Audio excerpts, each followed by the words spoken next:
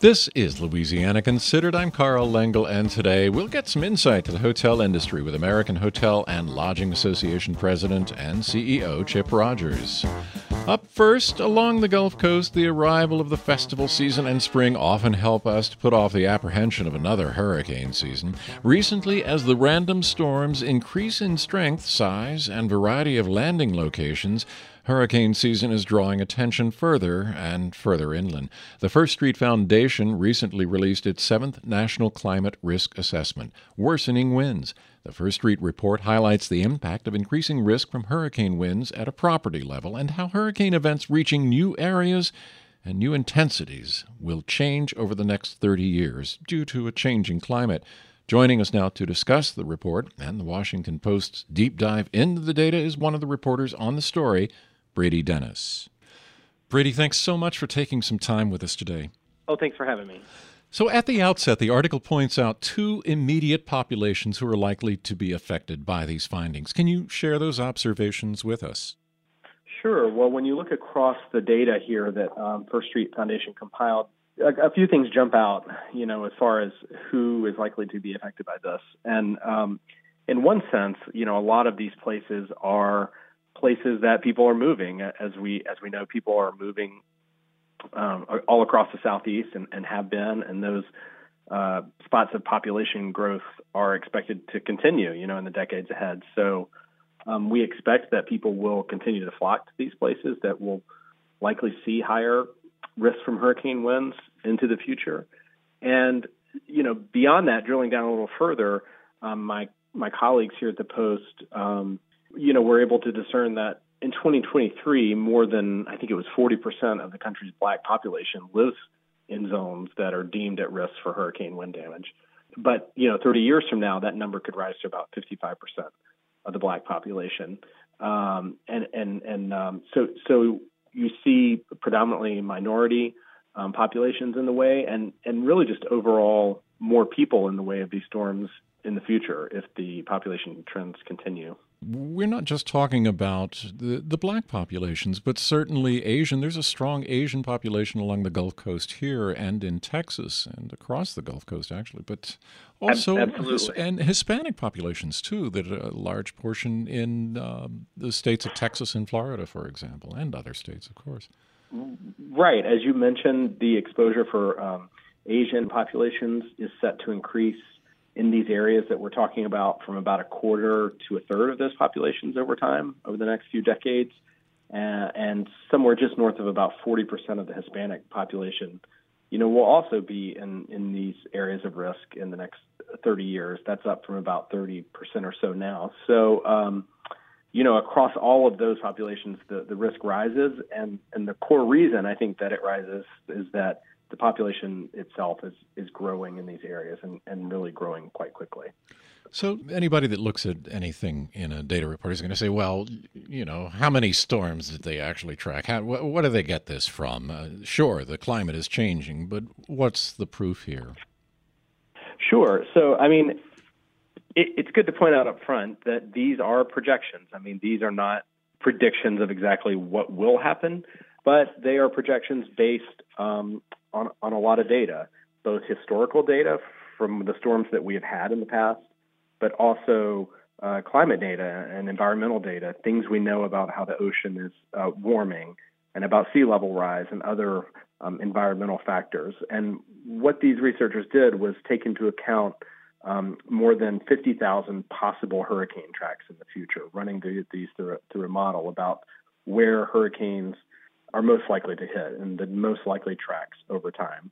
And drawing from those many, many possible hurricanes, because thankfully we shouldn't have 50,000 hurricanes in the next 30 years, but drawing from those simulations, the places that are most likely to see these risks into the future. So most Americans likely think of hurricane force winds as largely limited to the nation's coastlines, but the First Street report suggests that climate change is changing the future. How? Yeah, this is one of the things that most struck me about this particular study is that, significant winds are likely to push much farther inland than we see today.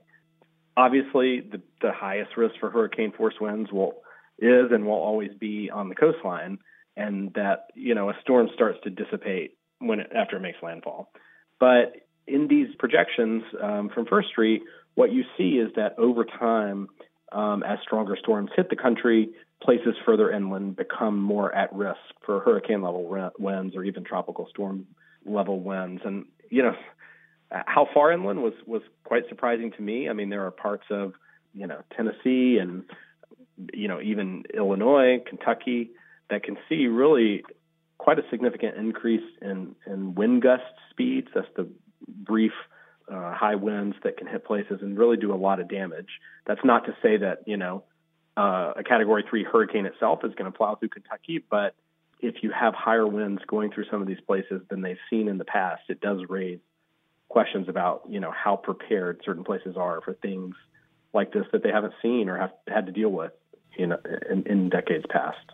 Living in Louisiana, I can assure you that we are well aware not just of hurricanes, but of course tornadoes. So if you're living in Tennessee and you're used to tornadoes a lot, now you have to add hurricane watches to the list.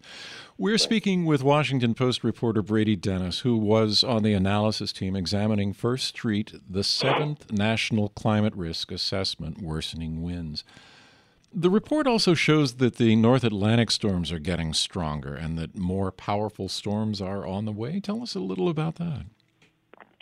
Yeah, this is not a finding just of First Street. This is something that any number of researchers have been looking at for years now, including the IPCC, which is a collection of scientists, backed by the UN that studies all things climate and has for a long time. And what research shows is that not necessarily that we are seeing more storms, more hurricanes forming and hitting land in the North Atlantic, but that of those that do form, there's a higher proportion of them that are stronger, that are Category 3, 4, or 5, and that the incidence of those kind of storms has increased substantially since the 80s. And so I think going forward, what that means is that certainly where you are in Louisiana, but obviously a lot of other places along the coast are more at risk for more powerful storms when they do hit. According to First Street's analysis, they're saying right now there's 3.5 million properties, as they calculate it, within the U.S. that have a chance of experiencing a Category 5 storm in any given year. In 30 years, that number could go to 5.5 million. You can look at Category 4 likelihood, Category 3. For all of those, the numbers rise over time, and I think that's important to know and to think about and to prepare for, because certainly places that have historically had hurricanes will still likely have them, but they might be of a different magnitude than what we have traditionally seen in the past.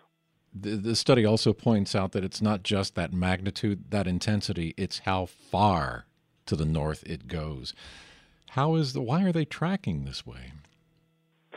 Yeah, so another finding, which was in line with other research that has come in recent years, is that hurricanes are overall tracking more northward in the Atlantic. That has to do with a range of factors. I'm not a scientist, but my understanding is that that's everything from the moisture levels in a warmer atmosphere to changing large-scale wind patterns. And at the end of the day, essentially tropical regions where hurricanes thrive are expanding, are getting larger, and that allows where hurricanes form can become a larger area too. And as one scientist told me for the story, the storms are living in their world and their world is growing. And what that means for us here in the United States is that places further up the East Coast are going to become more at risk for these storms in the future. That can be places further north in Florida, which will still be a big bullseye for hurricanes in the future, but it can be, places up along the mid-Atlantic and into the Northeast.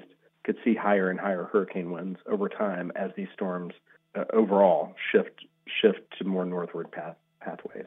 Hurricane Sandy was not an outlier. Regardless of where one might live on the Gulf Coast, residents here are prone to think, oh, my state is the worst for hurricanes. Well, especially in Louisiana, we lived through Katrina and Ida here. But this exposure includes much of the eastern half of the U.S. Are these areas prepared for what's coming or what could be coming? Yeah, I think it's a really good question, and one that, we were trying to raise with this particular story. I mean, we should be clear, and this paper is also clear, that places like the Gulf Coast, Louisiana, of course, Florida, are going to remain among the most exposed to hurricane risks now and into the future. There's just no getting around that. There might be cities in Florida that are more danger in the future than they are now, and some, like Miami, that might have slightly less given the shift in hurricanes. But certainly most of the strong winds and most of the damage we can still expect to hit in places like that. I think where things get a little murkier and where there is a big question about preparedness is when you look at where the risk is rising the most, where maybe the risk is relatively low now, but into the future it rises, at least on a percentage level, the most. And that's places like New York City. That was on the top of the list here in this First Street report about the places that could see the most significant jump in what they call average annual losses, average damages over time. There's a lot of cities in Virginia, on the Virginia coast, in that list as well. Same with South Carolina. So I think where you are there on the Gulf Coast and in Florida, there will always be major risks from these storms. But what we're seeing is that other parts of the country are going to see their current risks rise over time as well.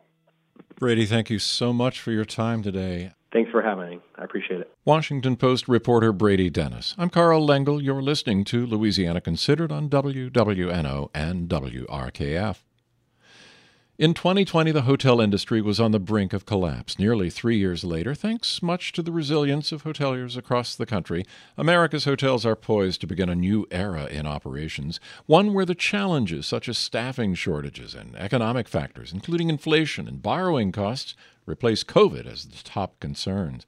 Joining us now to share some insight to the hotel industry is American Hotel and Lodging Association President and CEO Chip Rogers. Chip, thanks so much for taking some time with us today. Glad to be with you. Thanks for having me. So what were the key developments in 2022? Well, a return of the traveler, but specifically the leisure traveler. So we saw people coming back out on the road, staying in hotels, which is a wonderful thing, but it wasn't the same type of traveler mix that we saw before the pandemic. A lot of the travelers that were missing were the inner city white collar business traveler who might travel on a Tuesday and a Wednesday, stay in a hotel by themselves and not necessarily avail themselves of the restaurants and entertainment around the hotel, but really, eat in the hotel, eat at the hotel bar. Those type of travelers were not back from pre-pandemic numbers. But the type of traveler that was and remains is the leisure traveler and families going on vacation, not necessarily eating at the hotel, restaurant, and bar, but enjoying the city that's around the hotel. And when you have 4 people staying in a room for a week, there's a lot of different challenges that arise compared to that single business person that comes in, sleeps in the bed, probably doesn't disrupt anything else in the room, and leaves the next day to go on to the next trip. And so it was a different type of traveler in 2022 than 2019. That's beginning to normalize in 2023, but 2022 was a big year for leisure travel. There was a term in the report, I love this, bleisure. Tell us a little bit about that. So bleisure is a term that started to be used prior to the pandemic and then became, at least in the hotel industry, common language during the pandemic, and that is the mixture of business and leisure. And of course, the obvious, now that people are working remotely, they are mixing those two things together. And it's really happening in 2 ways. First, a lot of employers allow their employees to either work full-time remote, or even if they're not allowed to work full-time remote, they, in many instances, have 2, 3, 4 weeks they're allowed to work remote. And in those cases, the business leisure traveler, the bleisure traveler, will go to a hotel, work from the hotel for a few hours a day, and then experience everything around them in that given location in more of a leisure way the rest of the time. That's one type of leisure traveler. The other type of leisure traveler that's actually becoming more common are those people that do, in fact, travel for business. And they will, travel to go to a business meeting on a Wednesday and Thursday, and then take off a Friday and remain in the city to enjoy that city on a Friday and Saturday and throughout the weekend. And so the combination of those two type of leisure travelers has really changed the way that hotels operate, the services they operate, the expectations that guests have for what the hotel is going to offer. We used to be able to easily define, all right, I'm on a business trip, I'm on a leisure trip. That's not so easily definable again. So, even some of the numbers that we have coming out of the pandemic, while we do our very best to characterize these numbers in the proper way, I think it's going to take us a little while to work through this to determine what is business travel, what's leisure travel, what's leisure travel, and how are we accounting for all three. So let's look ahead to 2023. The pandemic has decreased. That you saw that kind of going away, not going away necessarily, but diminishing to a degree in 2022. Looking ahead, that's probably a trend that will continue, I'm guessing? Yeah, the travel mix will trend back towards where it was before the pandemic. At some point, there was a lot of pent-up demand for that leisure travel. And so all those vacations people have been taking the last 2 years, maybe they take them less frequently. We certainly hope not. But our expectation is we'll get back to more traditional travel after that. The one thing that has really impacted the industry, and this was a challenge in 2019, and that is the number of workers we have available to us. It's a major challenge now. And it's really impacting the industry in a very negative way. I mean, there are still many hotels across the country that have the demand to fill all their rooms or almost all their rooms, and yet they're having to shut down a portion of them just because there aren't enough workers. And again, that was a pre-pandemic problem that has only gotten worse post-pandemic. And so despite record benefit increases, wage increases, flexibility, we're still very much struggling with that. And so it impacts the way that hotels operate. First and foremost, for many hotels, they're not going to have the same food and beverage opportunities that they had before. Now, interestingly, that has been filled in a significant way by food delivery services that became commonplace throughout the pandemic. And so when you previously had gone to a hotel and you might expect, full service, 24-hour room service, most hotels aren't doing that anymore, but that guest is still able to get the food that they want and need from a local delivery service. But yeah, the challenge of finding enough workers for hotels is the number one issue and has been the number one issue for going on 2 years now. This is Louisiana Considered. We're speaking with AHLA President and CEO Chip Rogers. Where are you in hiring? I'm seeing that it looks like 71% of respondents to a survey about hotel hiring are increasing wages. Is that a trend that you see continuing through 2023? Absolutely. And we're significantly higher than the rest of the economy in wage increases. I think in general, we've been in a period here, especially during inflation, where wage increases have hit the entire economy. It's necessary to keep up with that inflation, no question about that. But we're running a good 40 to 50% higher in the percentage of wage increase than the rest of the economy. And so many cities, and New Orleans has certainly impacted this, but even if you go to places like Miami and Los Angeles, starting wages for a housekeeper who has no experience and perhaps not even a high school education will be at least $23 an hour as a starting wage, and that's with full benefits. And so we've seen significant wage increases. We've seen flexibility. It used to be in our industry, pre-pandemic, most housekeepers worked 7 a.m. to 3 p.m. because that's when guests started leaving the hotel. The rooms needed to be clean, and the other guests were wanting to check in.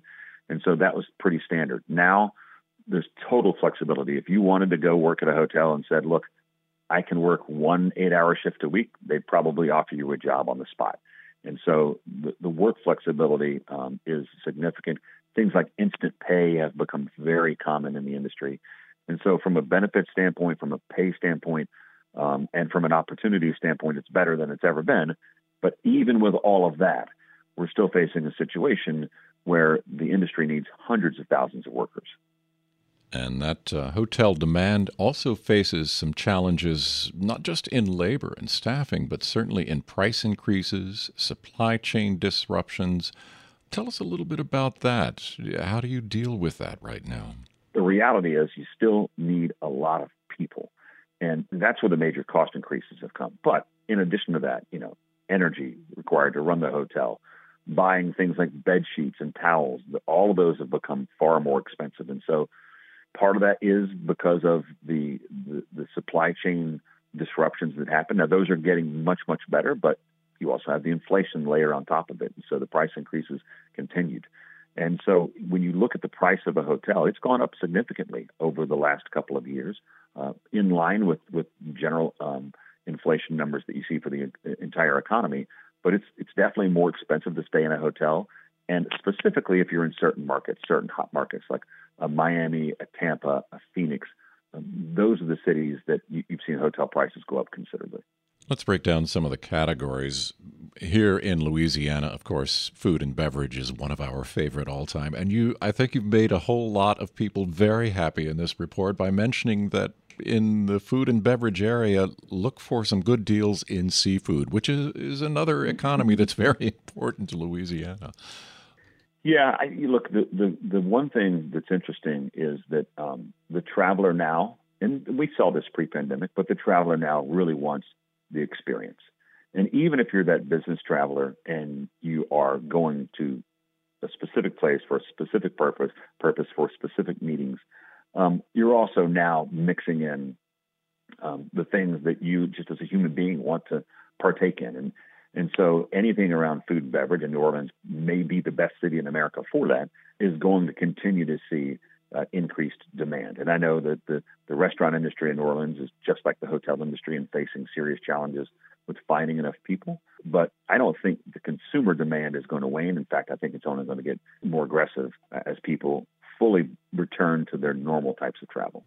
Let's talk a little bit about what you found that consumers want. It's not a complicated list. They're essentially about, it looks like 3 things that the consumer says, this is what's important to me. Can you kind of go down those for us? Well, coming out of the pandemic, they want clean rooms. And, I mentioned it earlier that there are so many hotels that are not able to operate at full capacity and meet the full demand because they don't have enough employees. The one thing hotels won't do is sacrifice a clean room, and guests want it more than ever before. And so, a hotel will shut down a portion of the rooms to make sure that given the limited staff they have, that the rooms are being taken care of appropriately. And so clean rooms is clearly one. Even things like staff wearing face masks. And I know in certain parts of the country that face mask usage has dropped to almost zero. In other parts of the country, it remains. But there are clearly a desire among a good portion of the travelers that folks are going to be doing everything they can to keep that air quality and keep the hotel as safe as possible. And so, those are some of the things that consumers are saying that they want. Pre-pandemic, when we asked people what were the most important things, cleanliness, frankly, never rose to the top of the list. Right. It was always at the bottom. It's number 3 now after price and location. Price is always going to be number 1. Location is always probably going to be number 2 because sometimes you have to go to a very specific place. But the fact that cleanliness is consistently number 3 now is quite interesting. Chip, this has been most informative. I want to thank you very much for the time you spent with us today. Thanks for having me. I appreciate it. American Hotel and Lodging Association President and CEO Chip Rogers. This has been Louisiana Considered. I'm Carl Lengel. Thanks to our guests, Brady Dennis and Chip Rogers. Our managing producer is Alana Schreiber. Our digital editor is Caitlin Umholtz. Our engineers are Garrett Pittman, Aubrey Procell, and Thomas Walsh. You can listen to Louisiana Considered Monday through Friday at 12 noon and 7:30 p.m. It's available on Spotify, Google Play, and wherever you get your podcasts. Major support for Louisiana Considered provided by Rouse's Markets, a Louisiana shopping experience with additional support from Southern Strategy Group.